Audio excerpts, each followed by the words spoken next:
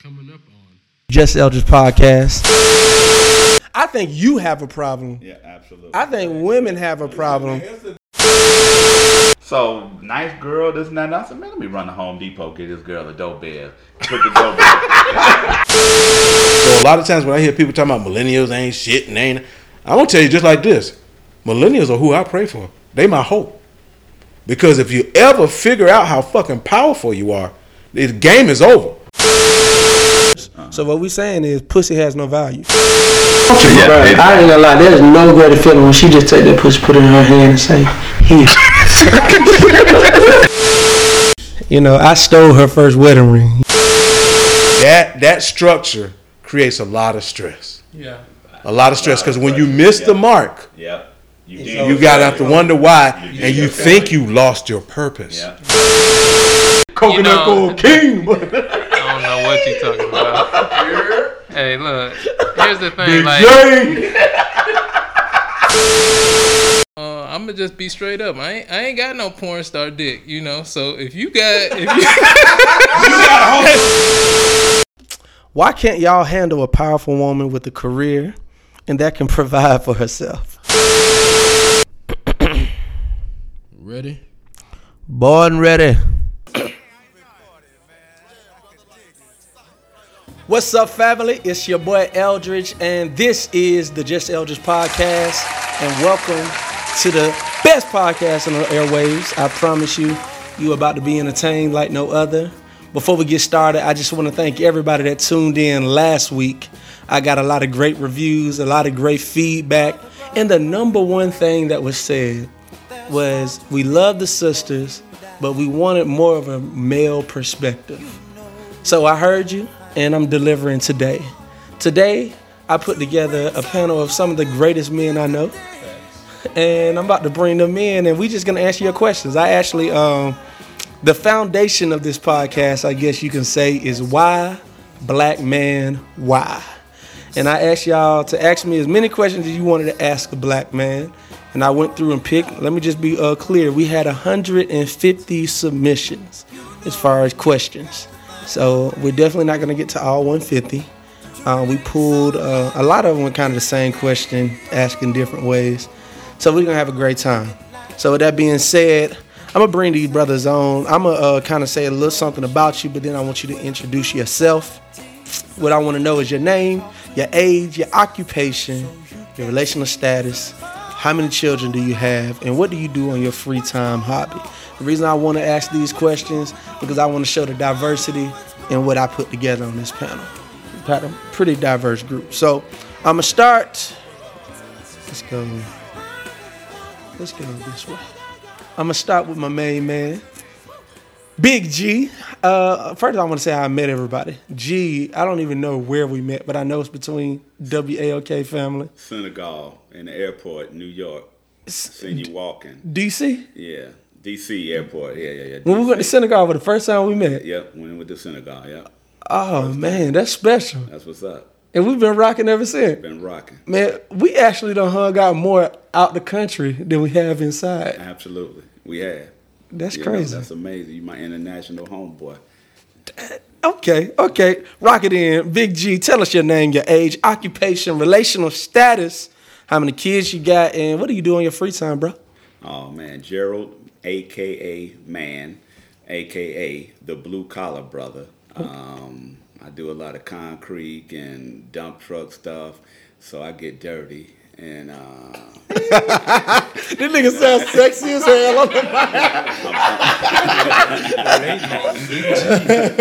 mic. I'm 54 years old. I have one daughter. How old is she? 20 years old. Okay. And my free time, I just enjoy life, travel, get out. I'm single. I enjoy being single, and I mean that's just it about me. That's good. Coming next, I met this brother when I was 12. No, was it before that? something before that, Yeah, something like that. yeah, we we're about 9, about 8. So this family, is so. we family. So this is my cousin. My dad is his mom's brother. Right. So first cousin, favorite cousin. I can say that on record. Everybody know that. Everybody know it. We done did so much stuff together. They know how we kick it. what other choice? What other choice is there? So we, you know, this. I love this dude, man. Probably one of the smartest brothers I know. I can't name one person who I've had more adventures with True. than this person. Wow, stories. That's what's up. We're gonna get some out on this podcast, I'm pretty sure. So tell us, bro, your name, your age, occupation, relational status, how many kids do you have, and what do you do on your free time? Yeah, my name is Troy, 31 years old, married, 2 girlfriends, 7 kids. I'm joking. I got 1 wife. I got 3 boys, 8 years old. Hold on, she don't play that shit either. She don't play that shit. That nigga try to 100% playing. I got 1 wife, 3 baby boys, 8, 3, and 6 months, just about. Software engineer by trade. Free time. I got 3 kids, so that's about it. You know. It ain't no free time. Ain't much free time. You know, this was a special occasion coming to talk to y'all. You know what I'm saying? So, you know, walking outside, checking the mail, taking out the trash, Walmart runs. You know, that's about it for me right now. So you see me in the streets, you know, it's a very special occasion. We're going to talk about that 3-hour Kroger run you did one time. I don't know what you're talking about. Next, man, this brother. Are we going to tell the real reason why we met, or are we going to keep that off? It's on you, brother. You know, I live in truth. It don't bother me. Ain't nobody come up to me and say nothing. You know, I want to tell the real because I think that speaks to our relationship even more. Man, I met G. How many years ago that was? 5, 6. 6 years? Yeah. 6 years ago, G dated my sister Paula. G was Paula's boyfriend at the time, and the family never broke up with him. Y'all know how that is. you know how that is. Like, well, you can go. So G has been. He's been just a cool, solid brother, man. Just been to our whole family love him. You know what I'm saying? He just a solid dude. You don't find cats like G no more. So even though he ain't dating my sister, we just kind of kicked it. Then we started a gang, Bradley Street Boys. Right. You know what I'm saying? So, you know, we got a gang, man. We be making noise, bro. If you on Edgewood, you know about us. Beautiful. Beautiful. So, G, you know the questions. Give us your name, your age, occupation, relation status, number of kids, and your free time. What do you do, hobby? Gene Boykin, 52, currently not partnered.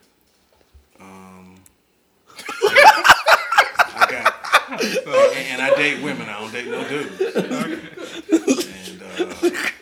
And I got 2 sons, 25, 28. I got 2 fantabulous granddaughters. Yeah. 5 and 8 months. Yeah. Those are the love of my life. So I say all that to say that they are my hobby and my focus because I travel to see them and I play golf. Those are my hobbies, and my occupation is insurance. Nice. Agent. Nice. So as you can see, people, I got a very diverse, just a very diverse group. You know what I'm saying? Y'all brother got different background, different perspective, different ages, and y'all know me. I'm Eldridge, Emmanuel Washington, 29 years old, leaving the 20 club in December. I finally be in the 30s. I feel like I've been 20 for 20 years, bro. I've been in the 20 club for. I can't believe that you just getting to 30. Exactly. Yeah, like I've been lying about being 20 something since I was 16. So, That's probably what it is. Exactly. So 20 years of 20. Exactly, man. 20 years of 20, man. And my 20s have been great to me. I did a really good job in them, I feel like. Occupation, Tommy.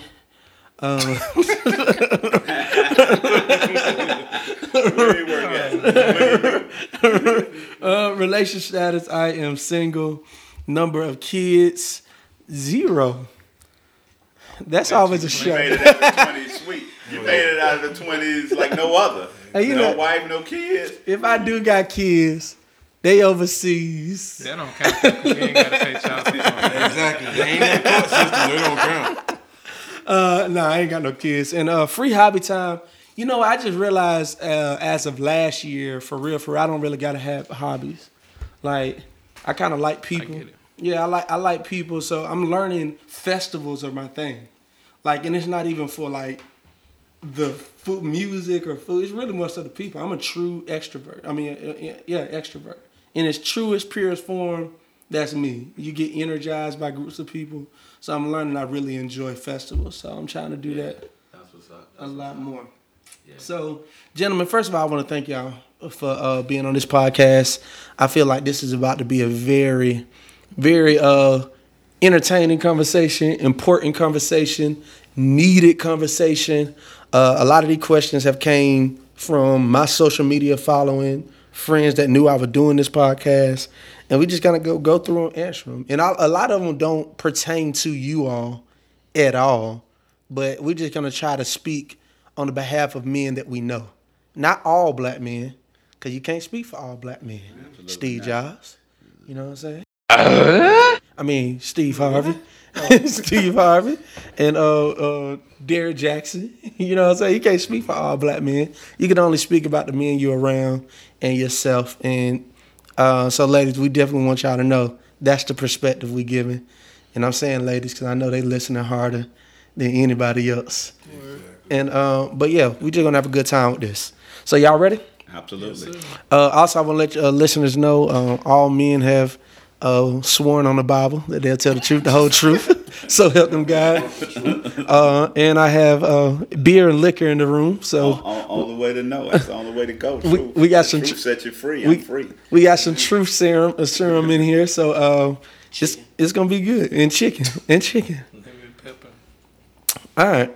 So I'm gonna let y'all decide. Y'all want to start? We got different categories. How y'all want to start? You know, man. However you You go for your shoot, bro. I got to answer. Shoot. All right. Let's get it.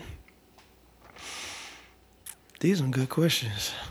All right, let's just start with this one. I don't even want to go to relationship stuff first. Let's start with this one. Why is it so hard for black men to find their purpose? And if you found yours, how did you find it? We're going to do popcorn. Throw it up. Man, that's a deep one right there. Finding my purpose, man.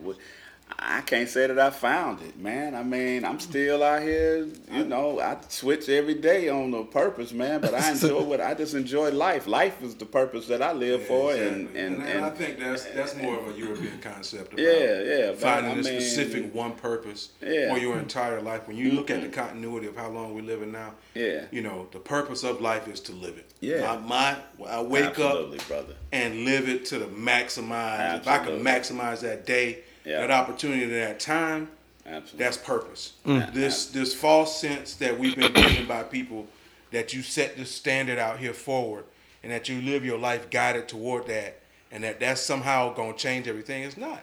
Because the reality of it is once you live life, you realize that point that you're seeking is in movement. It's dynamic. Yeah. You understand what I'm saying? So it's a moving thing. It's a moving target, man. That's You right. know, life so is my a purpose moving target. my purpose changes sometimes on a daily basis. 100%. And I can give an example of that. Like for me, 10, 12 years ago, it was just about trying to survive where I can, you know, pay my rent and eat and stuff on my own. So early on, you know, that's what everything was about for me. So that kind of drove my decisions. You know, that means training and everything else. And that's kind of dynamic. So for me now, it's, you know, my kids and making sure they have a foundation so they can, you know, kind of slingshot to a higher level. So that kind of determines how I move and how I spend. So, you know, like y'all said, it's a dynamic changing thing. And I think people who have trouble with that just need to kind of evaluate the environment. You know, what does the environment call for me to do right now? You know,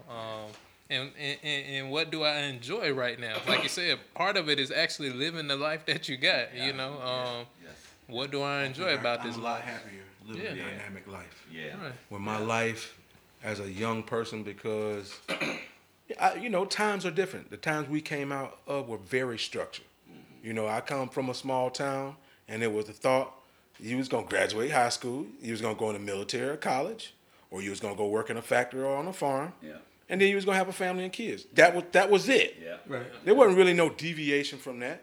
And the thought of me might having one career or several relationships or marriage were things that were looked at as negative, and that things that we shouldn't even think about. That I shouldn't even think about that there's a possibility I'm gonna get divorced down the road. Yeah. That structure creates a lot of stress. Yeah. A lot of stress because when you miss the mark, you gotta wonder why you think you lost your purpose. Yeah. Right. Yep, you deem. Yep, absolutely. Gems. Gentlemen, so there was a question on here that asks, why is it so hard for black men to find a job? So I know all y'all got jobs in your careers.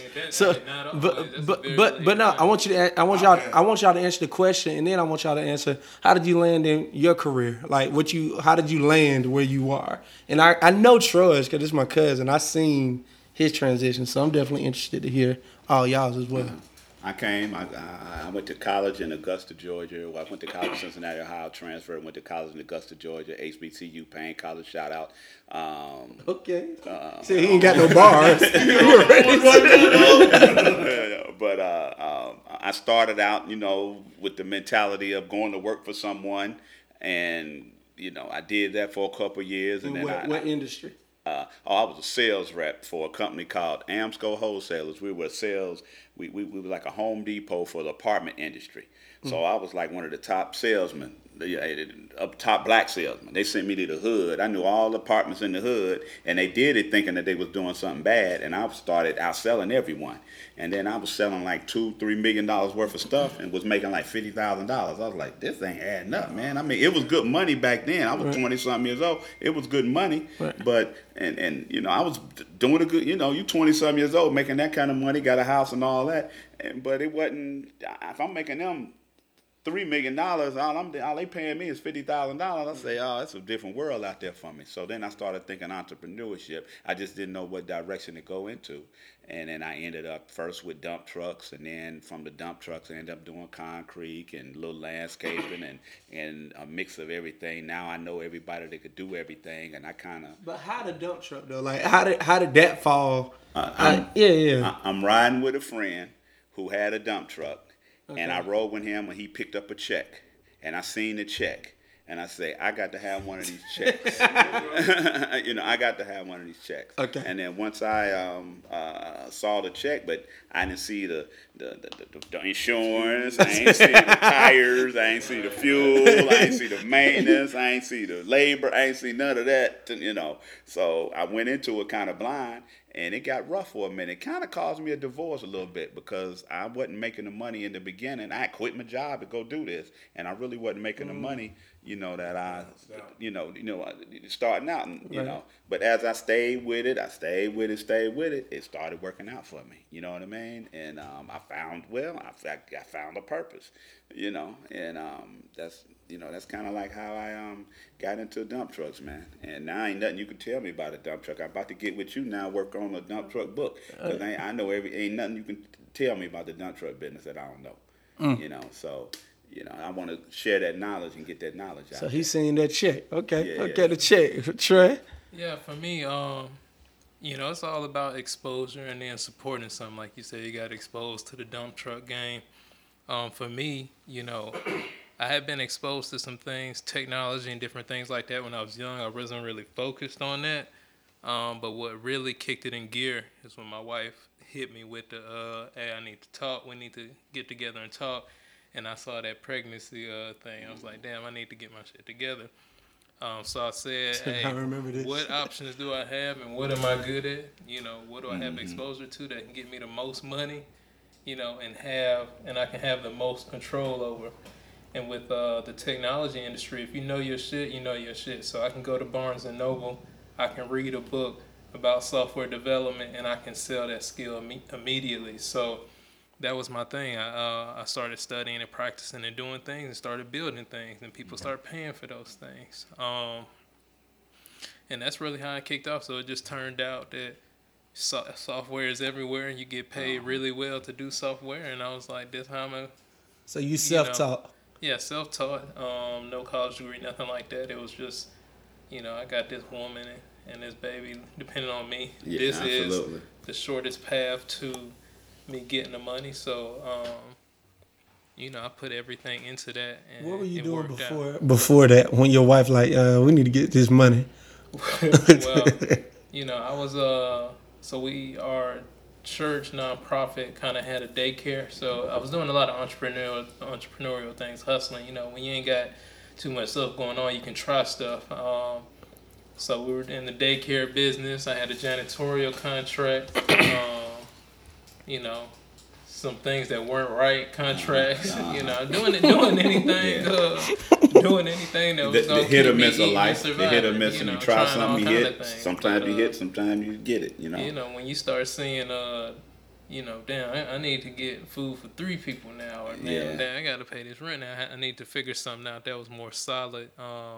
So fortunately, I have been exposed to different things in that industry, and with that, you know, if you ain't ever seen it, you know, you can't do it. But fortunately, I've been to a summer camp at the University of Houston that was focused on engineering, and you know, I knew that was an option, and I knew how to get there just from that exposure. So, you know, when the time came to be, I was like, I'm gonna focus on that. And now that feeds my family, and you know, creates a nice life for us. One thing I love about Troy's story, because again, this is my cousin, so I done seen front row seat. Like, you know, I stole her first wedding ring. You know, It's actually that's hold on, what statute of limitation? 7 years. Yeah, I was working at Littman Jewelers. I ain't steal it for real. what, But like, 2019? You got him a deal on it. You got him a deal. a great deal. A great deal. He done seen me through it, from going to the food stamp office to you know, to everything. Oh, yeah. Hey, that was another thing but- that made me do it. Going to the food stamp office, I was like, damn. No, what I love about Troy though, man, I seen this dude leave his wife in Houston, his wife and child, and he moved to New York for like on some Will Smith Pursuit of Happiness free internship. Right. Like he was. But Texas is a lot more conservative, so I looked at New York as, hey, this is a market where, you know, there's more technology and startup companies and different things like that. So for this 6, 9, 12 months, y'all stay in Houston. I'm gonna go up here and live in the Airbnb bookcase room. If you Literally ever a looked bookcase. that up, Putnam Avenue, Brooklyn, $1,000 a month. I lived in a bookcase so I could hustle. You know. But yeah, cause somebody. And Troy a big boy. How'd your wife feel about that? Oh, it was a very, very rough time. You know, I was stupid back then, posting pictures of me having a good time. I was drunk.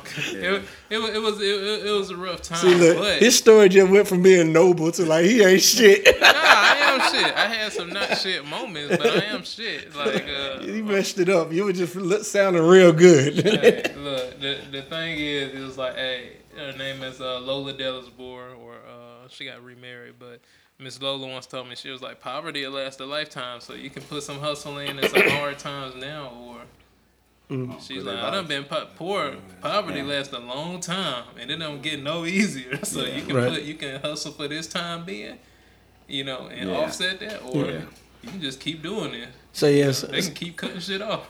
so you know, seeing you know, Troy really messed up my career.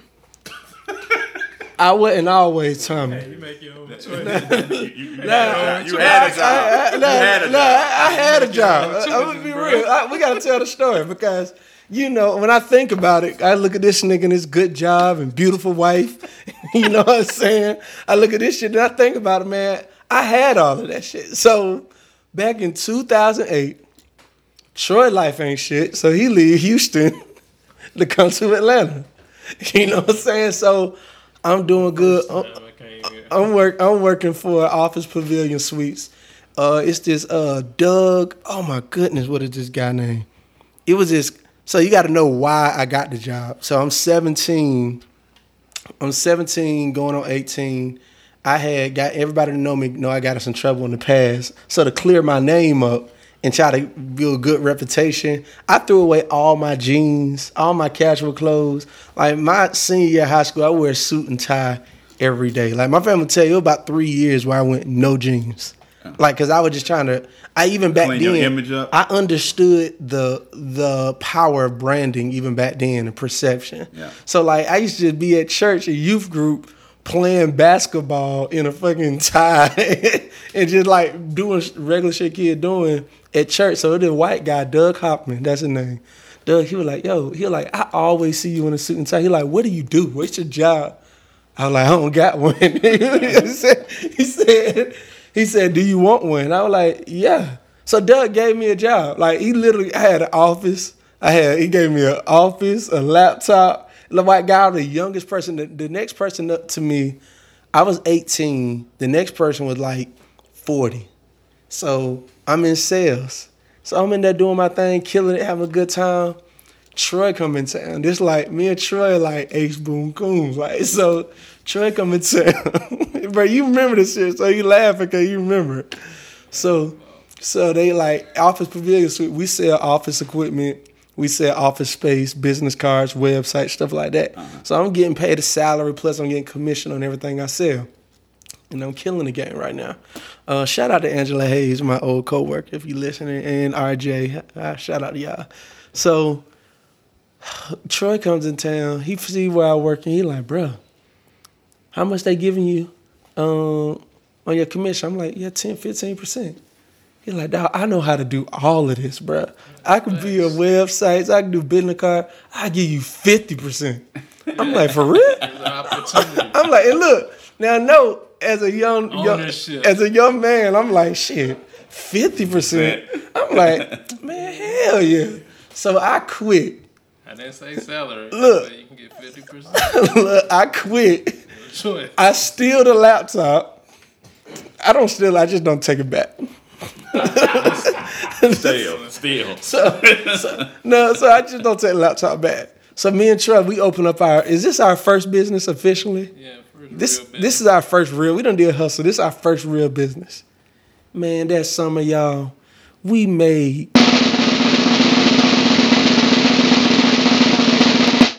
nothing. We talking about so broke to the point where I was about to get evicted out my apartment where Troy was staying on the couch. Yeah. So I had to go get a job at the McDonald's behind my old job. Yeah. So now my old coworkers, they coming in saying you working at McDonald's. No, check this out. So then McDonald's were like, oh, we love your personality and smile. You have to be on front counter. So I'm in the front. So I remember my first coworker seeing me. They were like, Eldridge, like, how's it going? That's a shitty thing to ask a person. Yeah. So they're like, how's it going? I'm like, man, shit, I'm good, bro. You know, I just do this on the side. You know what I'm saying? My business, like, we booming. But yeah, I just want to say, Troy, the reason why that was probably my career. I probably wouldn't be a Tommy right now. Like, I probably could have climbed the ladder in that organization. But you got to look at the education I provided on entrepreneurship. Absolutely. On how much it take to grind and get it on your own. So you didn't see. Now he did. Now Troy. Now what? Made for everybody. Now man. I said all that to say, Troy introduction to software development was on my couch that summer, on my stolen computer. Kinda. Now, come on, now give me my credit, bro. We'll say it was. I did get to do some work on there, but you know, but yeah, it was an interesting time. But you learned lessons. I feel like that time of making no money was no doubt. It was fun. Some of my biggest happiness come when I was broke, man, and struggling and young, and for real, I ain't had no cares. You know what I mean? I ain't really, you know, I ain't really, man. I came to Atlanta. That's when you ain't had no false pretense. They knew you was broke. Like, look, girl, man. Yeah, I ain't gonna lie. I remember when I was broke. God dang, yesterday was hot, and All right, G, because we about to get to the other question. I want to at least get about 10 of these questions in, G.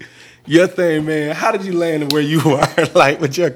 I was lucky because I grew up around entrepreneurs. My dad was an insurance agent at a trucking company and had, houses for rent. And my granddad was the numbers man, and my grandma was the liquor house. So... I mean, I learned how to count. I'm serious. Yeah. I learned how to count at about 5 or 6. Yeah. I could count like a string of numbers and tell you whether a nickel, dime, or quarter was on it, whether it was boxed or straight. You know what I'm saying? So entrepreneurship. Yeah. So that was my initial entrepreneurship. You know what I'm saying? And then when I was 9, my dad made us have an okra field and a lawn grass cutting business. So, bottom line, my dad was from the country, bro. You had to work. Right. In fact, I went at 14 because I had gotten old enough where I could go get my mom and dad to sign a work permit to go get a job because, hey, usually my dad was going. My nickname in my neighborhood was Slave. I had a twin brother. Our nickname was Slave in the neighborhood. I ain't lying, bro. Because we lived in the neighborhood, but 5 miles away, my dad had a farm, bro. And y'all would walk and work. We ain't walk there. He drove our ass there. But by the time you got there, I can guarantee you work. Yeah, I guarantee you work. So that's what's up. And he was an insurance agent, so that's He just changed. I for a little while at a young age, following and trying to find my purpose. No offense though to the younger brothers here. I feel like that avenue is what the millennials are lacking. I have a younger daughter, and they want to get it, the millions and the big money, and they don't really understand that you got to work your way up in life. You know what I mean? But a lot of them are getting it though. I can't be mad at them. A lot of them are getting it. They ain't doing that software, the computer stuff, and with the social media things and all that. Now it's a different format, but there does need to be a good mixture and blend. Work ethic is the key. And we have lost the value of skilled labor. See me? That in our community, that a brother who can build some stuff that's a carpenter, or a brother who can take a socket out and put a ceiling fan in, is devalued. But the reality of it is, as we look to build communities, as we look to build our own, those people are very important and have significance, and we need to reestablish their value, because I think that relates to some other stuff that we'll talk about with regard to income inequality in our community. So me and Troy really gonna get on y'all, because now you start to talk about conversation. Come on with it. We always talk about this conversation on the sense of our fathers and missing the mark on the different generation and what they contribute as it pertains to opportunities to making money. Right. You know what I'm saying? Like, and me and Troy, like, I mean, anybody that's in the well-developed world, like, we were building websites on tripod. Like, we've been on this thing. We've been on this software, digital stuff before it was cool. It's a different economy, though. Like, and our dads didn't get that. Our dad, well, my dad didn't. And unfortunate, for a long time I faulted my father, but I realized that it's a structure that creates a gap between generations of black men. Yeah. And so, my father growing up as a farmer and on the farm as a sharecropper and all that stuff fortified to him some ideas of what it was to be masculine. Some of those things were beneficial, some weren't. Right. And the transition that we have to begin to make, we can no longer afford to do what our fathers did. And what our fathers did was be that rigid person that says that this is what I was taught, this is the way it is, this shit ain't gonna change, you're gonna do it my way or the highway. Right. Well, at some point we've come to recognize that ain't work out too well in the long-term outcome. We gotta take a different approach to it. Right. So I recognize that our value is different than millennials. So a lot of times when I hear people talking about millennials ain't shit and I'm gonna tell you just like this. Millennials are who I pray for. They my hope. Because if you ever figure out how fucking powerful you are, the game is over. Right. People running around talking about Mexicans and black people and all that stuff about voting. If the millennials start voting as a block, this country would change overnight. Yeah. So it would change overnight. And that's not an exaggeration, brother. So, I think it's a time for us, as we learn to love ourselves as black men and love each other, that we need to sit down and have more conversations like this. Because that conversation bridges that gap that says, I'm not thinking the way you think I'm thinking. Right. I'm not thinking the way they told me to think, because I had to change that shit for me to survive. Right. So let me help you survive, young brother, because there's some stuff that I can give you. But more important than that, my old ass recognized there's some stuff that you can give me that I really need right now. Right. This technology stuff, bro, I need help. Right. And you understand what I'm saying? So a quick story if I go to the next question. And Trey will remember this. So you know my dad. You know my dad do the construction thing, and I remember when my dad started doing the storm chasing, and he was killing it. He killed Oklahoma. He was killing it out there. And then that tornado. He ride. Your daddy was storm chasing. Yeah. Like, but my dad would go sit up. That's a rare my thing. My dad. Brothers doing those chasing those storms. My daddy would set up shop, bro. I remember my daddy. He took about 25 men to El Paso, Texas. Like then he did Oklahoma, and then when the tornado hit in Alabama, this is what I was talking about. So the tornado hit in Alabama. So I see my dad's business taking off in social media and online branding and marketing for businesses are now it's becoming like it's like one of them things. If you get on it now, you gonna win because nobody else doing it. So I mean we put together this proposal for my dad. No, not even do it. We built it. We built a new website. Yeah, that's facts. Yeah, expecting us to get paid. Exactly. So, like, cause I convinced Trey, like, bro, my dad visual, so if we build it for him, he gonna pay for it. And now this is something my dad again, like, man, he just spending money. Like my dad, I need this RV, so he just bought this RV that I promise you he drove 5 times. So I was like, so I got him on the phone, and we get this whole professional presentation. This is what it's going to do. This is how it's going to help your business. So then he said, how much this going to cost? So I remember Trey wanted to charge a smaller price. I can't remember what you wanted to charge. It was less than $1,000. I just didn't think he was going to go for it. So I said $5,000. And Troy started laughing on the phone. That kind of hurts yourself. Because I figure, the work we were doing was worth that, but I was like, damn, I don't think he's going to go for that. And I couldn't control myself. I just started laughing. So again. But I think about it like, if my daddy would have granted that $5,000 to us, and we're really doing the work. What do it do to you? My confidence would have went on a whole, like literally at that age. I remember when I got excited about getting $10,000 accounts. Now that's normal now, but I remember when that was a big thing. If I could have got a $5,000 account, how old were we back then?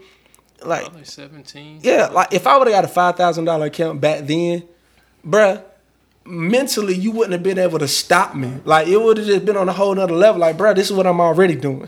People are already paying for this. Yeah. And it's one of them things like and that's all people, but for real, we talking about black men and black boys. Them actually not only visualizing success, seeing that shit like you talked about, but also believing that they deserve that success. That's like when you start talking about that imposter complex. Like that's kill most things. Yeah, like because it does when you see other black men doing what it drives you. Because even though my dad worked hard, shit, my dad would pop out to Vegas, come back, and then got a picture with him and Ali been there partying. Now back then, him and OJ hanging out or some shit. You know what I'm saying? Right. So he worked hard, but he did stuff he had a good that time. just affected us. Right. Like when I was a kid, he took us to Puerto Rico. Black people wasn't going nowhere like that. You know what I'm saying? Now I will say, my family did travel. Doing stuff like that. And I never traveled. It was like, Disney World was the biggest thing I ever done as a kid. And the fact that you just said that, and I know how many countries I've been with you, and every time you bring your daughter, like we always laugh about his daughter. Cause Alexi, she's 20, she at Kennesaw State University, and I'm like, bruh, ain't no nigga gonna impress her with no Myrtle Beach trip. Like, bro, we just got back from Egypt and Ethiopia. Yeah. You know what I'm saying? Last year, Morocco. She got back from Italy yesterday. 14 days in Italy yesterday. So it's like, for him to say, I ain't traveled, but his daughter only 20, and she said on her Instagram, because I comment on, she said 14 countries. Yep. 14 countries number 14. At 20, bro. Yeah. Like at 20, so that's a beautiful thing, man. And I never did that as a kid. Like I say, we took a bus to Disney World, or Disneyland, whatever one in Florida, and that was the biggest trip I did, man. And one time we went to Dolly World, and that was the other trip. But I didn't do a lot of traveling as a child, man. And that's the one thing I regret. I'd be a whole different person if I'd have seen some things outside of my neighborhood, growing up at an earlier age. Traveling for me to be one of my best contributions, I say, is on country. Everybody know I'm from Monroe, Georgia. I say that proudly. Yeah, but you ain't really country though. Because I traveled. Okay. Because I traveled. Okay, You know what I'm saying? you. My mom was real big on you can be from the country, but you ain't gonna be country. Yeah. That was like my mom's whole thing. My pop was from Brooklyn, New York. So I remember going to New York when I was younger. So like I tell people, I'm a country boy that walk fast. Okay. That's the difference. You know what I'm saying? It's a little swag. It's a little swag in there. But man, I got a whole nother story I can do that. But I'm gonna go to that question because you had hit on it. You was talking about millennials voting in the block. Next question: why do black men not vote? Well, I mean, And that they are the lowest. Black women are the highest voters, and black men are the actually lowest. So why is that? Why do black men not vote? And do you vote? Oh, absolutely, I vote. But I believe that the black men that don't vote, don't see the value in voting because they have not been exposed, or that the hammer has been on their head socially so much that they can't believe that a vote is going to change how hard this hammer coming down on me. You know what I mean? And then our community is the only community that has people in the background with an underlying message that voting is not going to help us. Yeah. I mean, I don't know any other community that does that, where we have people in our community saying don't vote. And here it is. Even if you believe that, the exercise of our people being unified just to go out and make a mark, whether it counts or not, is a statement in itself. Right. You understand what I'm saying? And to say that our vote doesn't count is continuous misinformation that we have got to stop and address in our community. Absolutely. And in fact, we set the standards. Right. We should set the standards. And when my sons became 18, it was no way your black ass was gonna get past not registering to vote. My grandfather did and the then same talk thing to with me now and tell me you ain't vote, and then turn around and ask me for some help. Fuck out this house. Exactly. Thank you. So look, for me, it's one of those things. I want to do everything that white folk didn't let my ancestors do. Right. So I want to vote. I want to read. I want to buy a house. I want to fuck white women. No, I'm just fucking. You ain't catch on that one. But no, for real, everything that my ancestors couldn't do, I think it's a slap in the face. When you think about how hard they worked to be able to do that and not to do it. And if you lived in the South, you know, like I did, like my dad got locked up. Mm-hmm. Trying to vote. Civil rights shit. Not just trying to drive somewhere. Yeah. Because they ain't want a nigga to vote. Yeah. You know what I'm saying? Right. And so I was a very small child when that happened, but it still had an effect. Mm-hmm. And I think part of the thing now is twofold. Younger guys aren't as connected to that experience of being challenged to have a vote. First thing. Second thing is, again, it's about setting a standard. I think, I'm going to say me, then I'll say we, have not done a good job of driving expectations and standards in our community as men for black men. And we need to say to our brothers, look, you ain't voting, bruh. If you can't vote, then we can't have these conversations we having because something ain't right. And we need to have some conversations to get you to the point where you understand the value of your vote, even if it's just a statement, brother. Right. You understand what I'm saying? Right. Even if it's just a statement, we need to be having conversations about why you ain't doing that and how we gonna maintain a relationship when I know you ain't standing for us. You understand what I'm saying? Right. So we gotta set a higher standard for ourselves. We can't expect nobody outside of us to do it. It's up to us to start saying to our brothers, now look, brother, I love you, man. But what you talking right now is some nonsense. Some bullshit. You know what I'm saying? And maybe a presidential vote don't count, but them judges that lock us up when we go stand in front of us, no doubt. them damn cops in the street, so that's when your vote count, and you better be up there, brother. So SCLC, Dr. King, they used to have a program called the CEP program, Citizen Education Program, and they literally broke down how to be a citizen, a responsible citizen. And it talked about voting and what are you really voting for. Most people don't know when you in that court, like anybody down there ever got a speeding ticket and you see how that judge talking crazy to black folk, he was voted in. And probably voted in with a couple of hundred votes. Amen. You know what I'm saying? Like literally. And if I know this nigga took my license, you think I ain't about to purposely go vote against him because he took my license and I told him I needed to get to work? You know what I'm saying? So I think if we really begin to break it down on that way and hold people accountable. But Trey, why don't you vote? What? I ain't saying vote.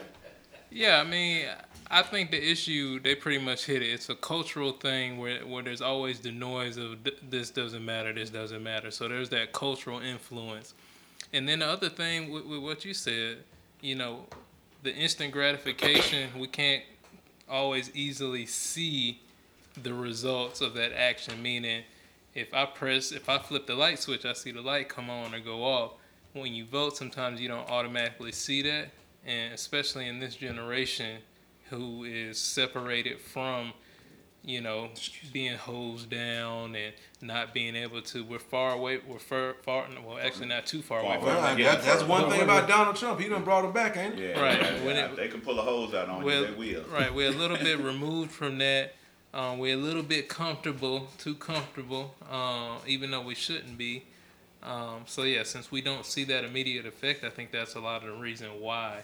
And then a lot of the politicians, you know, for every person that's crying that we should vote, a lot of times don't necessarily honor the people who are going out there and voting. So I think there's a litany of things that started tornado. Oh, yeah. That started tornado that make it easy for somebody to sit out. But I think the most effective thing, and I've tried to be on my social media more active about it, is being like, hey, this is the standard. Like even with my brother and sister, I'm like, hey, get out there. I've never missed the election. Home, you know? I've never missed the election. From the time I was 18 years old, when I went to college in Augusta, I voted in Augusta. When I moved to Atlanta, I voted here in Atlanta. I've always voted, man. And I don't know what I was voting for a lot of times, but I'm like, okay, it can't be, it ain't hurting me not to vote. You know what I mean? So I might as well vote. You know what I mean? And G hit on something too that I think would also help with this is that we don't understand, and we have to see and work on ways to help us understand the power of collective. Absolutely. And getting that and moving as a unit. You know, absolutely. Political action committees, interest groups. Absolutely. Meaning that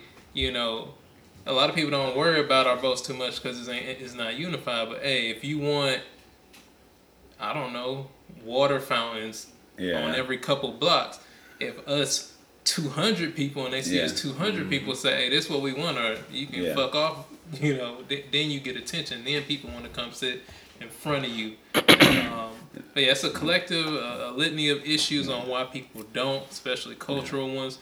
But in the day of social media and social contact, we have an opportunity that we've never had before. Absolutely. To influence people. Yes, you know what I'm saying? Do. Because those intimate reasons why we should vote, now we can begin to look at them ourselves and be like, yo, on the ballot is these two folks. Yeah. This the motherfucker right here. Yeah. You understand what I'm saying? This bitch ass nigga. That's been racking us for up. You to get more time. He done already kicked out 10,000 years to black people. Yeah. We need to be real. We need to get that minute with it. Yeah. Social media gives us that opportunity. And I think if you start kicking it to brothers like that, they're going to be like, oh yeah, he got my cuz. Yeah. And so think about it. Now you take them 200. Well, we might be at 10,000 real quick. So what I hear is, you know, really, one, education, you know, really educating our brothers, and then holding each other to a standard of it. You know what I'm saying? And I feel like we it's certain things that we hold Negroes to standards too as men, and we just got to expand that to other things. You know what I'm saying? Exactly. So another key to that as well, as speaking on what my man James speaking of, they said Barack Obama was the first black president. And okay, maybe it was, maybe it wasn't. But I believe that black people need a black president. You know, someone with the power to go lobby on black people's behalf. I think that when they say like the gays get this and the whoever else get that. Mexicans get that. They in a joint. You know what I mean? They together. You know what I mean? They lobbying on that. We need somebody up there to lobby on our behalf, and we need to fund him. We need a black person that we fund. Need to be well funded, and we as black people need to pay for that, because getting the laws and getting things right ain't cheap. They disrespect our vote, but they disrespect our people, and they disrespect our vote because we're not in unity together, and we need to be in unity together. Speaking on what you were speaking on, man, but go home and start an interest group. It's that easy. Yeah. Or just fund me. I'll be the next president. Yeah. I'll do this. Fund him. I'll do it right. Lobbying. What problems, what issues do we have? We being shot in the street now. Yeah. We need a law up here that if you shoot a black person on the street, they had nothing to do with being dying, for nickel and dime stuff that you've been doing out here. There's got to be a penalty paid for that federally. Because our community has such a power vacuum because of different positions, like ministers in churches. Bottom line is, out of human nature, it's hard for people to give up power once they attain that power. So the thing I believe is that we have to almost, for lack of better words, almost come on like a block captain system of focus on specific issues and doing specific things. And those specific things become, how do we get my homeboy in office? Yes. For real. Simple. Like there's a position that ain't nobody thinking about it. Like Secretary of Community or whatever it is. Community Commission, whatever. Down here, City Council. The City Council one with less than 1,000 votes, I want to say. And those are the type of things that we can do across this country that would change our community. Just by, but the thing about it is, we don't have time to create that leader. We don't have time to create another power structure. So I believe we go within the organization that we already have. I was just about to say that. We go to Alpha, Kappas, Omegas, then we go to the churches together and say, in this spectrum right here, in this specific unit, you left out Keith. You left out his Don't forget the I'm sorry. Y'all don't forget the signals. That's right, signals. Yeah, that's right, brother. Bob, I hear you. Don't worry about it. Go Bob. So I mean, I was just about to say that we don't have a lot of time, right? But we have an opportunity at hand. The only light that I can say about Trump is that true colors are flying. Mm-hmm. When you see young white terrorists on a regular basis doing the things like they've done this weekend. Great choice of words. And that's what. And here's the other part of our narrative as black men that we need to begin is to have our own narrative and hold other people responsible. Right. That stuff about letting people off, about he has some problems. We can't do that as black men. Yeah. Those are young white terrorists. Right. Yeah. Those are young white terrorists. Yeah. By law, by legal definition, by their action. Yeah. Everything they've done are terrorists. We don't get cut a heather of an inch, brother. And we need to stop letting other people get cut that slack. Well, so we got to call a spade a spade. They got cut all kind of slack. And ain't nobody holding him responsible for nothing. So. But see, he set an example of calling them out, and they think they ain't going to be held responsible. Like people keep talking about impeachment. They don't need no doing impeachment. They need to go get damn Trump Jr. ass and Jared Kushner. They got documentation motherfuckers done did this bullshit, right? Don't wait on his red hair ass. Go get them right now. They're scared they're going to lose the election if they go after them. Go get them They're scared they're going to lose the election right now. This is what I like. They go after them. This is one, you can always tell when you're not having conversations enough, because when you start having them, it's like, you can literally just stay on it all day. But like, I agree with what you said. There are a lot of organizations, and Keith, what I would like you to do is let's drop some of those organizations in Atlanta that's doing that work in the comments of this show, because we do got to get involved with it. And I want to give a shout out to Empower app. That's a great app that's out here that literally gives you all of your political leaders. You put in your zip code, it'll let you know your board education representative, your state representative, city council, mayor. It lets you know everything. So shout out to Empower, Horace. He's the founder of that app.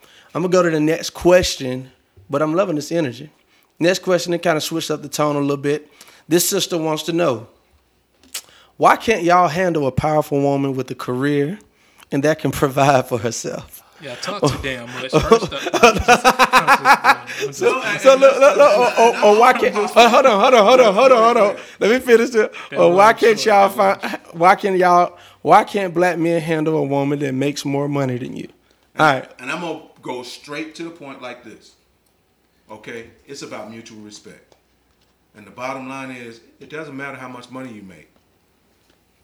If you as a woman believe you can talk to a man well, I should say it this way. Are you willing to talk to your man the same way you talk to your employer? Because let me tell you what you ain't gonna say to your employer. Let me tell you what you ain't gonna do to the employer. I ain't even gotta tell you, because you already know. But will you give a black man that feeds you, comforts you, take care of you, that same respect? And if you do give them that respect, I can guarantee there ain't no power struggle. There ain't none. So you saying, according to your experience, that women with more money than men are not respecting the men like she would. And let me clarify that. Okay. I'm not saying women with more money than men. I'm saying our social structures have created an environment by taking us out of the house through structures of quote unquote making a woman more powerful. Making a woman more powerful, and they did it by creating projects. Yep. Black men had to make a sacrifice. Because see, people don't remember the stories. I talked to my grandmama, and see, they'll tell you stories back in the day about brothers who had to make a decision of how their family was going to survive, and the only way they would survive was that he left out that project so they could eat. Absolutely. Yes, and then after that, the black woman got educated, got more jobs, got a higher position. That was a ploy. That is systematic, my brother. Right. So it's not just about the economics. It's about the whole social structure that devalues a black man. And so at our devaluation, at our lowest form, who promulgates that the most? First, the black man. Mm-hmm. We beat ourselves up, talk more shit about other Negroes, and hurt more black men than anybody else. Number one. Why would I expect our women to be much further distance from that? I would say the first thing I look at when I hear that is, verticality. Seeing things vertical, meaning, first of all, man or woman, money don't validate you. Your undergrad, a master's degree don't validate you or move you any higher or lower than anyone else. And in this world, a lot of times, those things make people feel higher than or more than or less than. So for a man, a lot of times, if he sees life through that, it's hard to approach you if you're up there, because I feel like less than. And then if you come in even a little bit and kind of, give some validity to that, because you are up here, and if any type of way you, what's the word?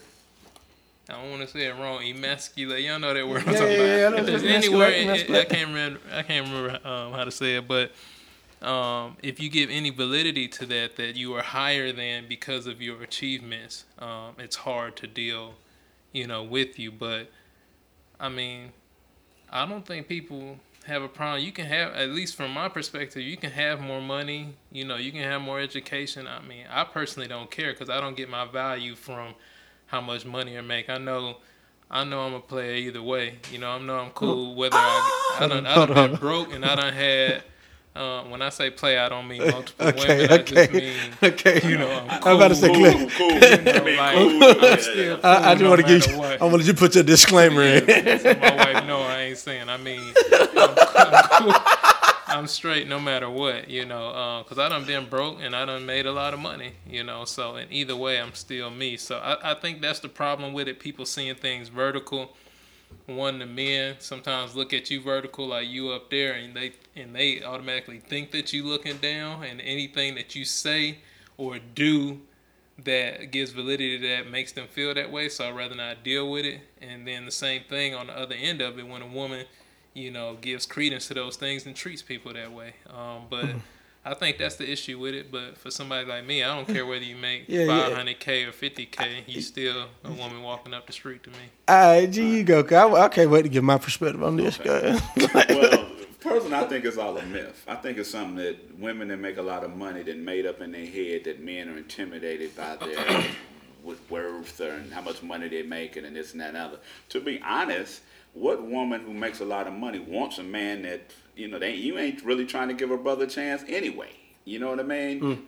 I mean, really, the women that's making money ain't out here looking for no dude that, I know several women, plenty of women, good women that make good money, say they can't find a man. No, you just can't find a man that's in your income bracket. But there's plenty of dudes out here that'll take you and treat you right. We in line. You know what I mean? There's plenty of dudes out here that'll be good men for you, but you passing over the good men because your friends say that, he ain't making no money, and I'll be taking care of him, and this and that and the other. But tap me in, I am by no means intimidated by your bank account or your bank status, because if we're together, we're gonna have a lovely life regardless. Let me say this: as long as I'm an authorized signer and I can use a debit card too, I ain't see.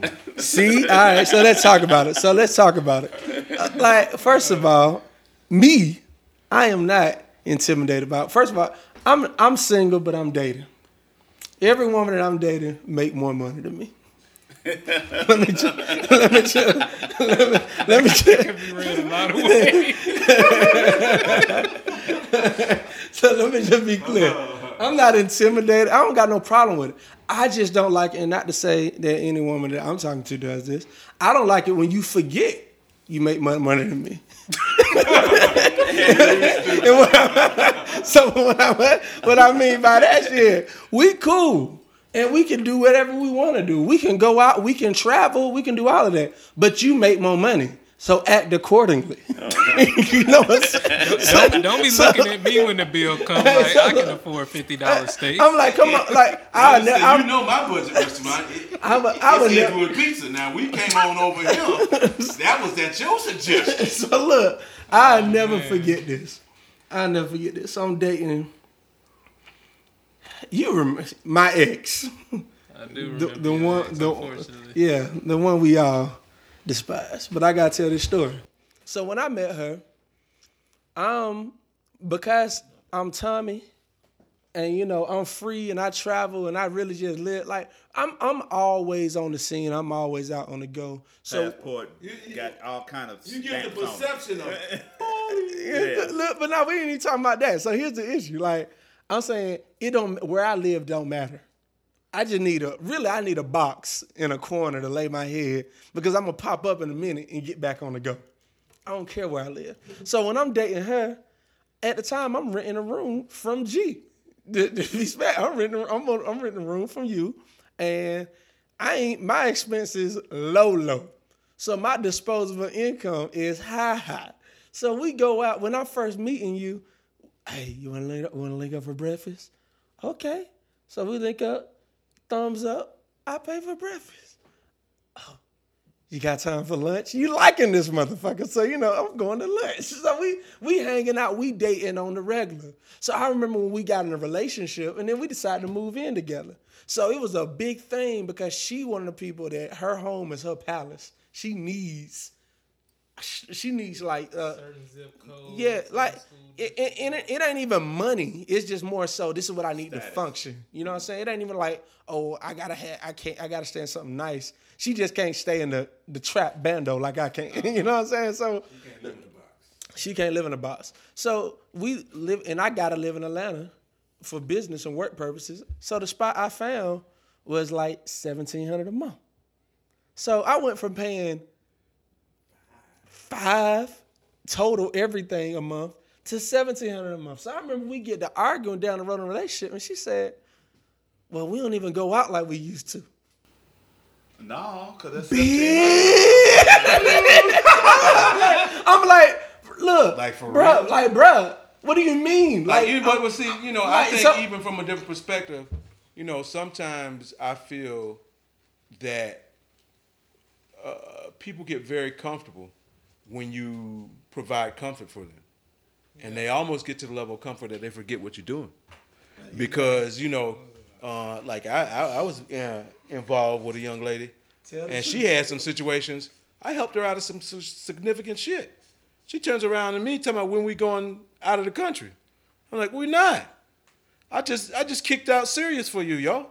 We not going. I'm going. I ain't gonna lie, G, the type of nigga, the fuck it up a nigga like me. You know what I'm saying? If a woman ever met a G, dated a G, she probably ain't gonna fuck with an E. I'm gonna just be real. I'm gonna just put it out there. Because it be on a whole other level. So, sisters, as you can see, we don't really have no problem with y'all making more money. That's I think you have a problem. Yeah, absolutely. I think women have a problem. It's another false narrative. narrative. That's just something that they pop up Another in their false head. narrative like that's me. been created. No, I just don't like you. I don't matter how much money you make. So you got to talk about outcomes predetermined. Right. Like when you say that nigga a bad student, he a bad student. So when you got in your head that all Negroes ain't about nothing and you make enough money that most of them can't approach you, you just create an environment in your universe that supports that. Let's be honest about it. And so there are brothers out there who have significant value. It may not be as cash assets yet, but they can provide value to these people's lives to help change their lives in a way that makes their life much more brilliant. So look. However, I'm the blue collar brother. Yeah. I put up a ceiling fan, fix a light switch. I got one now that I met her, me and my brother, we call her doorbell. Got to her house and pissed the doorbell, it didn't work.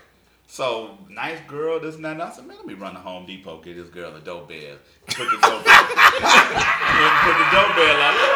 No $30 doorbell.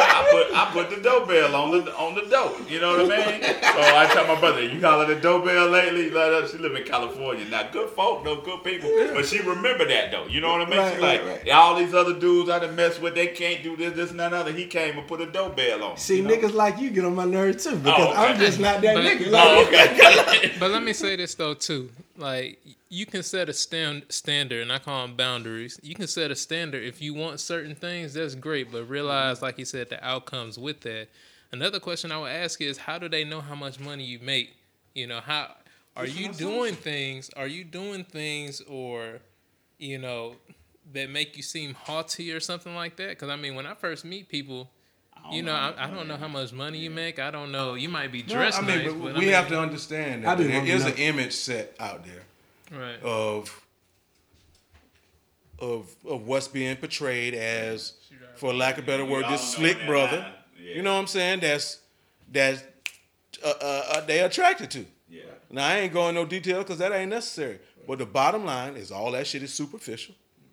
They get suckered in for it, and then they want to talk about why things aren't good, because you are basically setting standards based on false images created by media, and think somebody gonna live up to that shit for a long-term period. And so the ones who out there front, exactly, and in debt, yeah. So the bottom line is there are some brothers who trying to live up to that standard, but when they do, it's a total false image because it's not reality. It's created based on the standard of false perception. And can y'all handle somebody who make less than you? Like, meaning, do they have to feel less than because you do? Yeah, and because basically with the concept of how do we know, then the statement becomes is how is that continuously measured anyway? If you get past the point that we know each other, you know I'm a good person, I'm a respectful black man to you, I'm trying to help you and assist you and uplift you and not do anything negative to you. I ain't trying to get no money. And I ain't trying to get nothing from you. So why should that even be an issue up front? And again, it goes back to right there. Yep. So I would suggest that women who really think like that really go back and evaluate. Because thank God that you're doing well. Brothers. Thank God that you've educated yourself and you played the system or the political roles enough to be elevated in the system. I am proud of you. Right. I appreciate that. However, understand that you're doing that within the organization, and outside of that organization, that shit has no value. So check this out. Number two, that you got to learn balance. And that role you play at work has no variance or bearing in our relationship. Who you are at work, whose bosses you are at work, ain't got nothing to do between me and you. That's so good. You got to balance that up front. That's good. All right? Yeah. And then third and finally, bruh, why are we so oriented in trying to make life decisions about relationships with people we just met? Because they don't want to go down the road and be on the road and these tracks ain't right, man. You know what I mean? They want to be on a train that's gonna end up somewhere. They want to, you know what I mean? They don't want to be riding on something that's gonna go off the tracks. So they want to check it out before they get on. Somewhat I can't blame them because they get, you know what I mean? I kind of do it myself. You know, I ain't gonna ride on the road with somebody I know ain't gonna, you know. No. What I'm saying is that dating and getting to know people is the process by which we have an opportunity to learn the person first, then make decision. You got people making that decision when they first meet you. Yeah. Is this a good man? Is this somebody I want to date? Well, you don't know him yet. I think people don't know how to date no more. I think that's the issue. A lot of people don't believe in dating. Troy don't believe in dating. He met another conversation. He met his wife and we're doing this. So like, he just met her in real life, but he just married. Got to know her. He dated her the right way. I got to know her through a circle of friends and different things, so I could see how she really acted. Then he said, "I've been watching you. You let me get married. I see how you handling." That's a good way. That was our first conversation. But that's what I'm talking about. That process. That's why conflict resolution. I even think like when you meet a woman and she got her life going on when you met her, just like you had yours. People want to all of a sudden, well, I'm just gonna make them exclusive. You shouldn't do that. Y'all should be hanging together. Yep. You should be watching how she treated that other. Mm-hmm. So you begin to watch that to see is that a pattern. You should want to watch me around other women to see what my patterns are. Mm-hmm. Because if we don't have those experiences, people can tell you any damn thing about who they are, and you'll believe it because you have nothing to analyze. So here's the thing. Don't be with nobody if you ain't had an argument with them. If you ain't had a disagreement, not just an argument, but a disagreement, and y'all done worked out the disagreement to the point where you can be together. But you know y'all can navigate through some shit. Yeah. Right, that's true. So that flows right into the next question.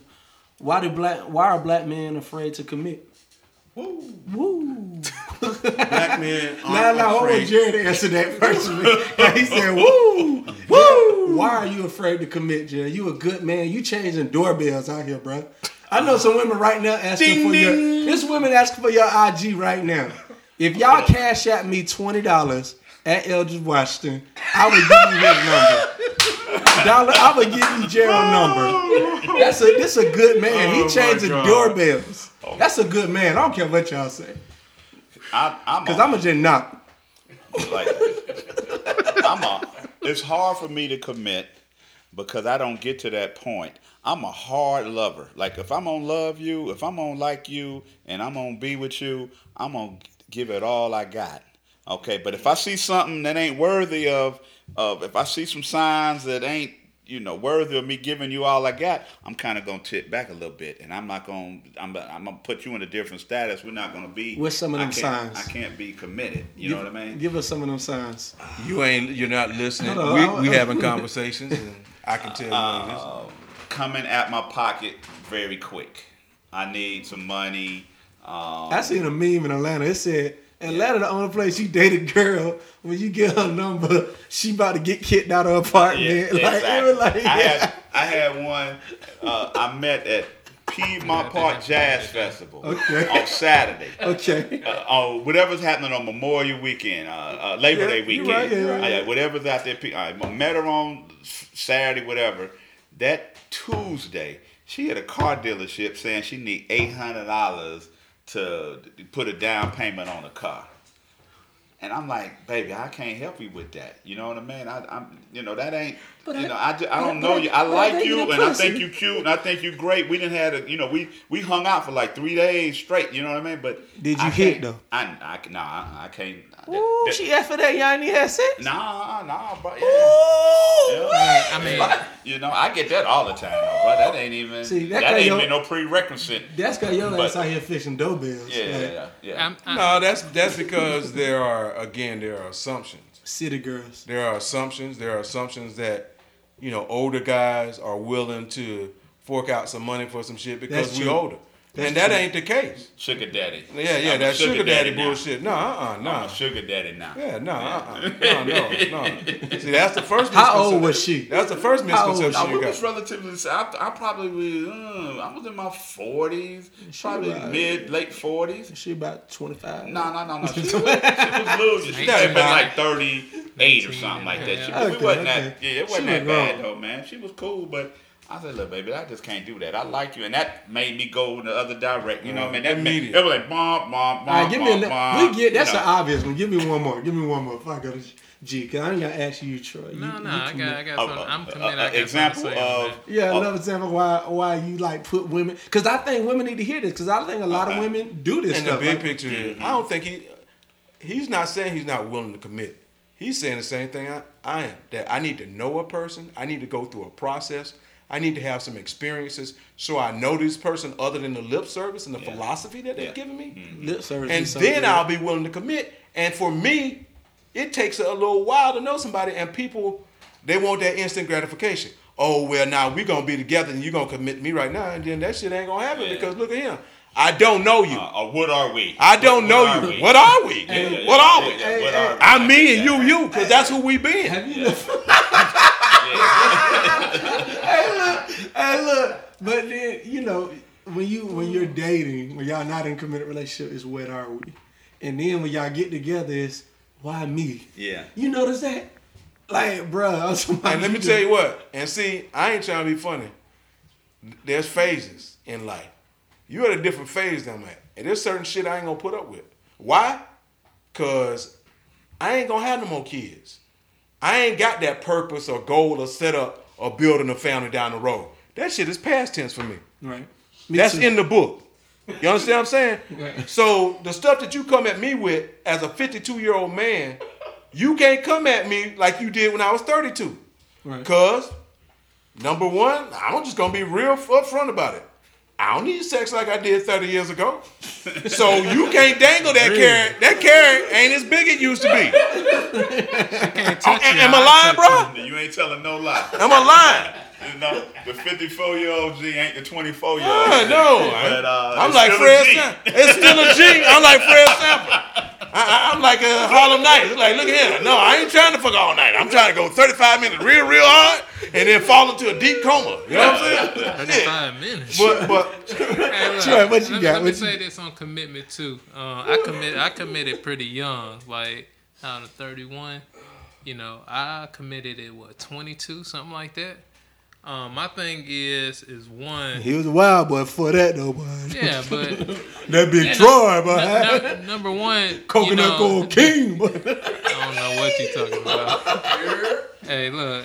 Here's the thing, Big like. J. All right, you need to stop.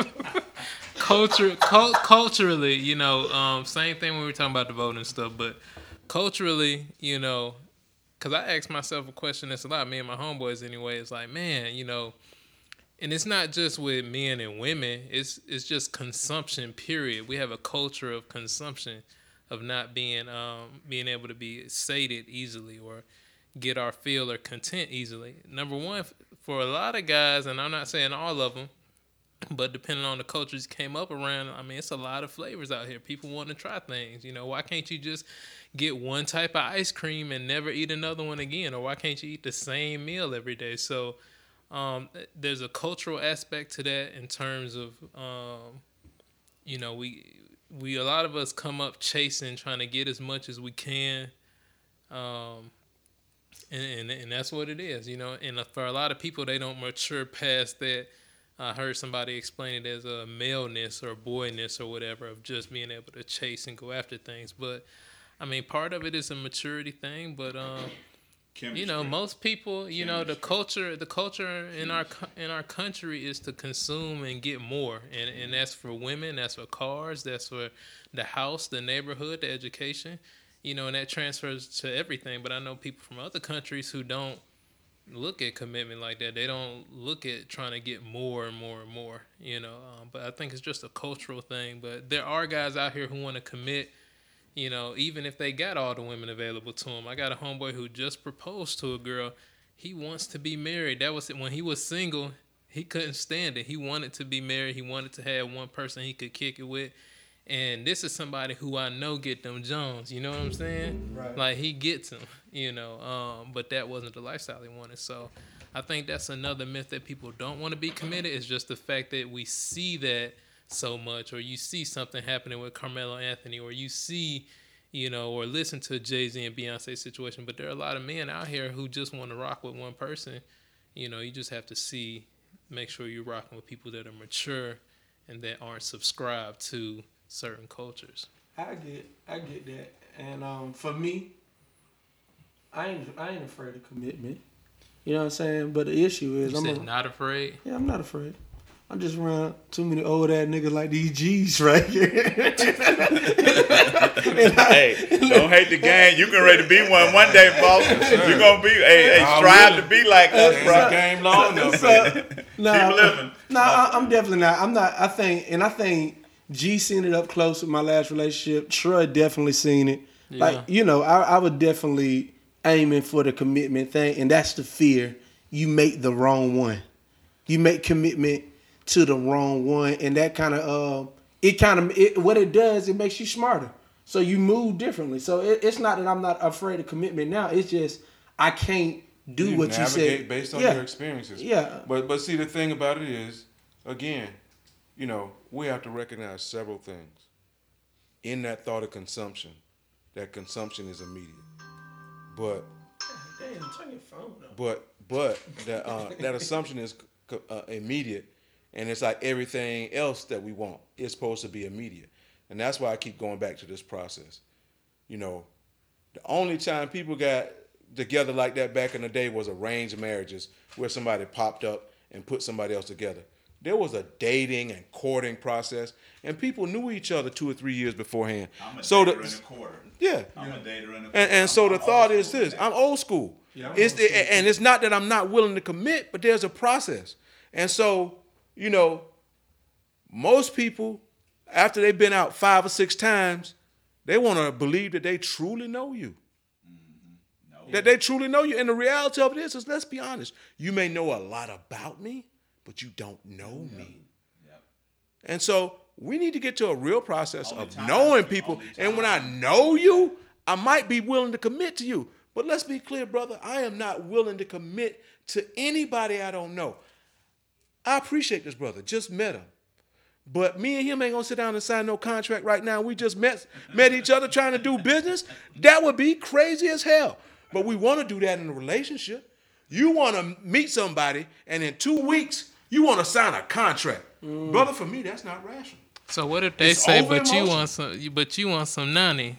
Brother, in 2 weeks. Yes. Because that's going to be the rebuttal. Let's go to that subject. Yeah. Me and a sexual exchange based on value is not something that I'm going to participate in. If we going to do that, we going to do that. But it ain't going to be no exchange and no bullshit about, because I'm a grown-ass man. I ain't 22 years old no more. You know what I'm saying? So you can't run no game on me like you ain't been fucking. Nigga, we ain't holding the pussy from you. God damn. Don't want to. And then the other problem, what you got to recognize, when you play that game, you in Atlanta, Georgia. Right. So let's be honest. I ain't trying to be funny. I ain't got to brag or nothing like that. But just by the presence of being a straight, hetero preference male that try and treat women with respect and love and kindness. And you got your own house and car and job. And all that other stuff that go with it. Stable. I don't have a problem with somebody spending some time with me. So the exchange that you want to make based on that, you just blew the whole match up front, because that showed me that you placing some value in some shit that, again, I just told you a little while ago. So that ain't got a lot of value for so you. I think that's a gem for women. Put So value on that. So that's many women put value on that. I mean, that's but a then gem. some I don't put no value. Hey, on look, it. I don't This put no value. I don't this put no is Just exchange. Elder That value Podcast. exchange, I Look. don't participate in. This is Just Elder Podcast, so sometimes we got to say stuff plain for our listeners. So what we saying is pussy has no value. No, I'm saying pussy has value. It does. Let's be clear. It does have. Feminine energy has significant value for me. However, as an exchange for my present, as an exchange for my commitment, is an exchange for my freedom. And black man, let me tell you what I got. Absolutely. One of the only things I got that I know about is my fucking freedom.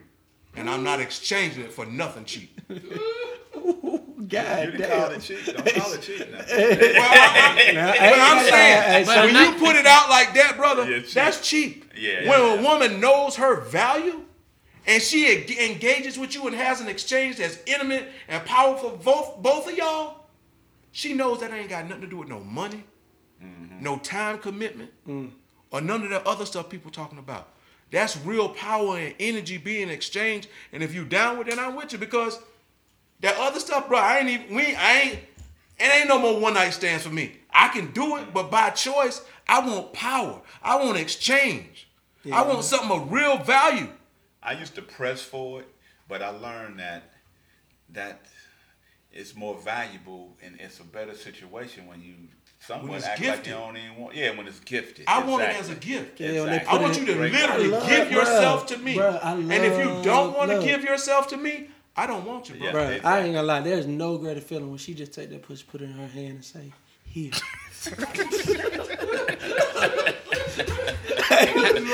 I don't want to miss the. I don't want to miss the point. Come on, baby, come on, man. I know you want it. But look, see, and then that's the other thing. Talk about that part of it, the hustle game. Yeah. See, I ain't participating in the hustle game neither, because there are the brothers that we talk about who looking for the women that what they call them homosexual. That I want to live. I want to get with you just to live with you and all that stuff.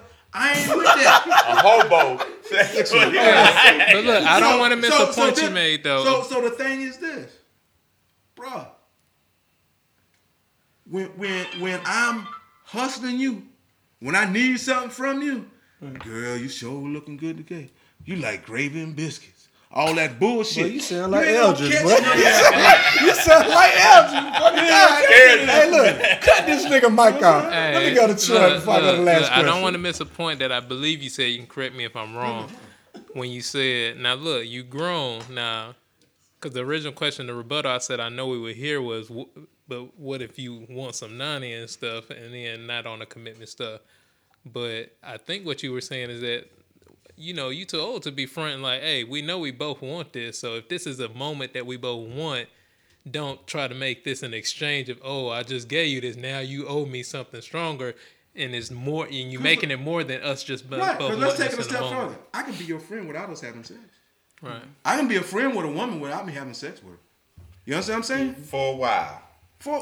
I mean, on the continuum, it's about the dynamics of a relationship. If you're walking around looking like a hot, you know what I'm saying? Sooner or later, I'm gonna have to. I'm a man. Don't get me wrong, but what I'm saying is this, brother, is that I respect your decision enough for you to determine whether or not you want to be with me. But when you want to be with me, it ain't gonna be no value exchange of I'm getting committed because of that. Right. No. So I'm about to go. This has been good. I'm about to go. So I see what's gonna happen now. We're gonna have to do this type of episode with multiple different brothers, and we're gonna do a volume 2 because we only got like 4 questions in. So like this has been good, y'all. I really enjoyed it. You definitely gotta do more of these.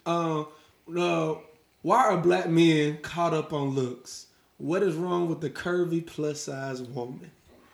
What? Both of y'all looked at me. I'm wondering why he said this question is for you. You think because I'm plus size?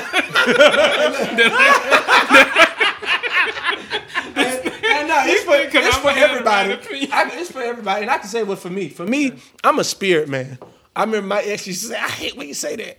Because you don't know what type of woman I'm attracted to. If you got a good spirit, I ain't gonna lie. I'm probably gonna give you a shot. Like, big or small. It just, you know, me and Keith seen a sister the other day, big girl, dark skin with a beautiful smile. And I was like, man, her smile is gorgeous. So, like, for me, I ain't, you know, I rock with a big girl. I'm going to give it to you straight on this. I'm going to give you 3 quick points on this. The first one is just general, and the 2 are my personal opinions on it. First thing first, as you said, I mean, it's a cultural thing. That ain't the beauty you see in the media and the magazines, on the TV, different things like that. It's slender, petite, different things like that. And that just don't work in your favor. That's how we condition, you know. But you go in other countries where it ain't like that, Africa, you know, different places like that. Ain't nobody worried about you being plus size. They might like that. Now, I got a bad back. Right. Now, 2 personal reasons. I'm gonna keep it 100. You can't get mad at me for my own personally, it ain't for me. Number 1, I'm fat my damn self, and I don't like sweating. So if we in the bed tonight, I don't want you cuddling all up on me. We both can't be sweating. Exactly. That's just my personal thing. I ain't got nothing against it. Maybe we could keep the AC low. I don't know, but I don't like sweating. I don't like nobody all up on me. So I already got my additional size. I don't want yours on me.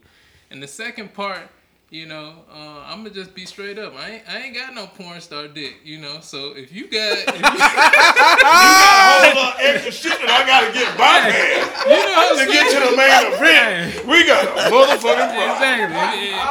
If it's 1 or 2 inches of extra layer, I mean, Like, you done fucked my shit up. we halfway done with dick. So I mean, Hey, I'm trying to make you happy. Goddamn it. Shit. So I'm You got all doing that extra it. stuff in the way and shit. I'm trying to get up in there. So I'm doing. I ain't fucking with you just because 1, I'm married. 2, just because I'm doing it. For Yeah, your, let's throw that part in. That's kind of important. For your benefit, I ain't doing it. You know what I'm saying? Because we'd just be like, you ever seen when people in the hamster wheels and they just running into each other? I can't remember the name of it, but that's what it's gonna be like. You know, and I done tried before. I done got behind a big stallion before, 222. and I was back there like.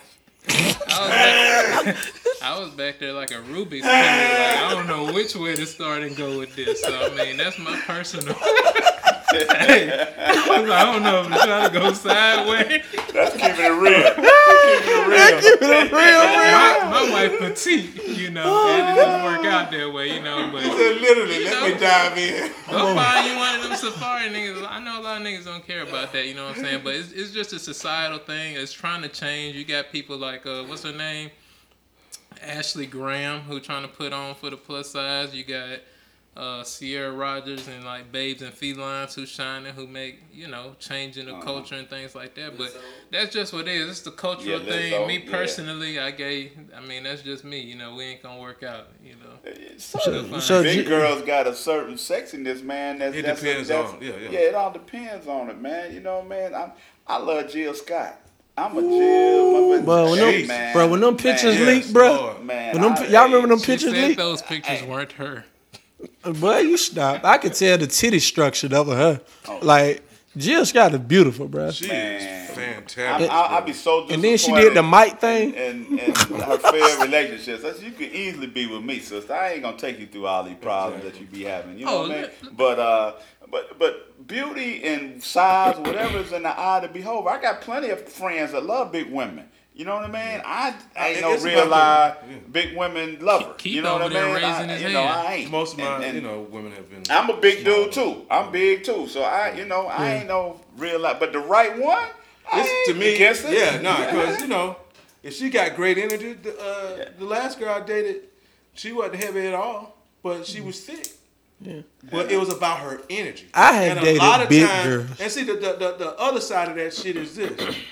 I dated her because of her energy, how she presents herself, her confidence. You understand what I'm saying? Yeah. Can't handle defeated But attitude. see, sometimes women will, even if you like those things about them, they'll get confused because they do got a big booty or some shit like that. That's what you focus on. I have to let them know that, look, there's 1,000 of them big old butts out there. Yeah. That shit does not impress me. Yeah, and I gotta say this, because I was talking to a woman on the phone. I gotta say this. Just because we like IG, Facebook, Instagram, don't mean we like. That's right. You know what I'm saying? Yeah, you know what I'm right. saying? Like, let's just be real. Yeah. Like, we be liking a lot of stuff on social media. Bitch, she be having like 100,000. Occupation. That's just something to do. Exactly. It be something to do. Our home. If you got homeboy like me, Gerald be sending me some crazy shit. so you be got that good shit in your inbox. Like, man, what the fuck is this? And you accidentally liking it. So like, the question back on that too is how you know they don't like you necessarily, because I mean this is something me and E have talked about. Like, I have missed out on a lot of opportunities just because I thought, whatchamacallit, this person not necessarily feeling me. But as I've gotten older, I'm like, I can pull that. So a lot of times you got a self-defeating attitude or self-conscious a lot of times when a lot of people not even thinking about that. Like, I very rarely look at somebody, and maybe it's just a bad thing. Maybe y'all skinny niggas look at people like this. I don't know. But I don't look at people and be like, damn, she is sloppy. She is fat. I don't look at them like that. But I know from experience that people look at and assume other people. I mean, people do this, but like, you can't defeat yourself and just assume. Right. Oh, black men ain't gonna. Don't check yourself. Like, quit checking yourself for you actually went out and got the experience, and just because 1 or 2 or 3 or 4 people said they weren't feeling you, it's a lot of niggas on earth. Like, for real. A lot of them. I know some people who exclusively want them a big honey. That's it. BBW only. I got a couple couple buddies like that. I got one buddy as skinny as a damn rail. Yeah, and that's normally who it be. It be them slim, tall, and I just love it all. So I'm just gonna be real. Like God did a good thing with women. Amen. Hey, bro, on the real. Yeah, on the real. And let's not hold this shit down. Not just women. God did some powerful shit with the black woman. Yeah. Specific. I got a whole analogy. I'm gonna do that on the next episode because they're gonna take too long to do it on this one. But last question, gentlemen. And before I get to the last question, I thank y'all so much for coming on this podcast, taking time out y'all busy schedules just to come fuck with your boy. You know what I'm saying? Y'all know this Just Elders podcast thing. It's just something I'm doing just to give the people what they want. You know what I'm saying? Real conversation from real people while we living in the real world. Appreciate you having me, and, bro. Appreciate you having me. So, last question, because we had all the world asking y'all why, black man, why? But we want to ask y'all, what does the black man want to say? You got one comment. I guess this one, just because of current events in my life, I just want to say in general, to other brothers out there, number one, or just two quick things. Number one, I'd like to say, whatever you're doing, make sure you're competent about it, and that you don't play with it. Play with your life. And what I mean by that is, if you say you want to do music or you want to do, construction, I don't care what it is, actually become competent, learn about your craft, and do that. Like, for instance, I know somebody that wants to do music. I'm like, how much do you get paid per stream? How many, what different labels, what options are you there for to make revenue? So that's one thing that I see when I'm talking to brothers who want to do things, but they actually don't know their craft and are competent about it. So I like to say that, I like your cousin. I like that nigga too, man. That nigga solid, bro. That nigga solid, right? You know what I'm He a saying? solid dude, bro. Hey, but look, don't get attached, because you ain't going to see the nigga for 6 months. So, he'll disappear on you. I'll go in the hole. In You got 3 kids, man. I ain't mad at him. That shit a problem, bro. The second thing I'd like to say is, hey, we got to invest in our emotional intelligence. And what I mean by that is, we invest in our education to try to get a job or whatever. We'll invest in our vehicle and finance that for years. But how much are we actually investing? And this is something I've done. And this is one of the reasons I be away for a lot of times, because I'm trying to figure out, why do I do certain things that I do? What the whys, why are you in the strip club? Not necessarily me. I don't be in the strip club no more. But why you feel like you always got to go do this, or why you got to do that? But you got to know those things about yourself. So I would just say, take some time, because your emotional intelligence, is going to determine how you do everything else, how hard you work, how you respond to disaster and frustration and death. So spend time working on yourself and figuring out your own emotions and why you do things, I think that's really important, for us as brothers, because a lot of times we're trying to make it and we don't slow down and figure out why we do what we do, and the source of certain things. So emotional intelligence and being competent about what you're doing. Those are the two things I'd like to say. Okay, black man. Next, which G want to go? I go. What was the question again, my brother? That ain't the question. What the black man want to say? What do you want to say?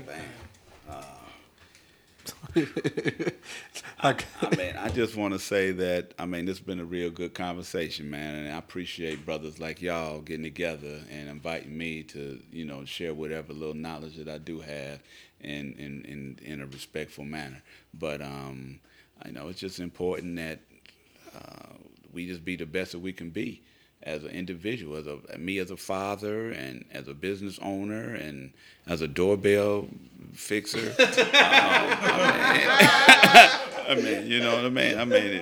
Happy. I say this though, I do all of this to be happy, man. Happy is so important in my life, man. You know what I mean? I just want to enjoy life. I run from sadness. You know what I mean? I run from, I don't want to have a part of it. I know that's not great either, but I just want to be happy, man. I want to travel. I want to see the world. I want to make some decent money. I ain't got to be rich. I tell people all the time, particularly, I'm not rich, but I ain't broke. You know what I mean? I can do what I want to do out of life, and I just want to be happy, man, and continue to be happy. I'm a happy person, man, and I think that's why you are rich. Oh, well, okay. Okay. I think that's why you are. I mean, it just is what it is, bro. So, and I'm gonna say mine for the end. G, what you got? No, my thing is we need to push our narrative. People are constantly saying we ain't this, we ain't that. But let me tell you, brother, we winning. When you really look at it closely, who we are, whether it is as a black man or a black woman, we are powerful people winning. The narrative would confuse you to believe that we're not. But I would suggest that most people you know are doing okay, doing pretty good. And some of them are doing well. And all of that speaks to who we are. And that's the story that we need to continue to move forward and tell now, that we are accomplished. We have achieved in spite of the pressure that was against us. And that's where our greatness lies, is for us to recognize who we are. We are powerful. Don't let nobody give you a narrative that says that we're not.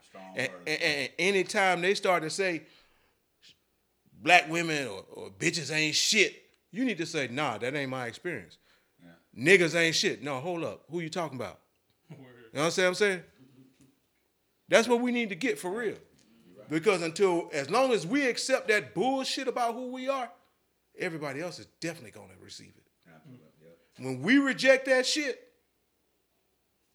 and don't tolerate it, nobody will believe that that's a part of who we are anymore. And they won't even attempt to speak that because it's no longer relevant. Because we check that shit. I like that. Might be a preacher or something on stage. I was finna walk up to the altar, to the kitchen or something. No, that's strong, man. Hey. Yeah, that was real. Man. Come on with it, baby. Come on with it. Last words. Real nightfall, and my wife, I gotta be home for dark. I know, right? You still street lamp on, boy. That's street lamp on. I'll say this, and you know what? This is the theme that's happening in my life right now, and I'm seeing it more than ever. And I'm talking to the brothers, man. One thing that I just noticed, and I was talking to my good friend Parham, y'all know Parham, the other day. One thing I just noticed, my whole life, I've had a brotherhood. Like my whole entire life, I've had, whether it was 1, 3 to 5, strong, real, genuine brothers, strong men that I can lean on. And I think it really is a testament to how I live my life and why I am where I am. I have no problem venting, getting it out, because I'm a part of a brotherhood. And it ain't because of color, no not to the brother with colors and letters and the fraternity. Like I know, almost everybody I know is Greek and Mason, something like that. But it's just something about having a true brotherhood because you black. Amen. You a black man. You know what I'm saying? So to my brother, that's why we doing what we do at the Black Man Lab every Monday. Just bringing brothers together, man. So like, just to my brothers out there just listening, really, and then my sisters that are in serious relationships with brothers, encourage your man to be with other brothers. Amen. Like for real. That's other uplifting brothers. Yeah, other uplifting brothers. Like it has to happen for us to be able to thrive the way we need to thrive. When they talk about iron sharpens iron, like that's really what we are doing for each other. And I know with everybody in this room, whether it's Gerald, Troy, G, Keith, I can call all of y'all and I know it's gonna happen. Like I don't care what it is, I can call y'all and I know it's gonna get done. So when you walk in that level of confidence in life, to know you got some black men you can call on when you get down or when you need help, I think there's no wall, there's nothing that can stop me. You know what I'm saying? So invest and lean into a brotherhood. Amen. That's probably how I'm going to end there. So with that being said, I want to thank everybody, all of our listeners. If you enjoyed this, please share, rate, like, review. Follow me on social media, Just Eldridge. That's across all platforms. Do y'all want to share y'all Instagrams or anything like that? You can cash at me at It's Your Boy Troy for whatever reason you like. I got 3 kids. Daycare expensive. What if he get like $500? Like, you inspired me. Like, what, for real? That should be fun. Hey, be a real one. Just in case, $ Eldridge Washington, if this blessed you in any way. Yeah. I'm Gerald Man on everything. On Instagram, Gerald Man 2, TWO. Man, you about to get hella followers. Yeah. They probably gonna be looking for doorbell man. Yeah, and that Cash App, same thing too now.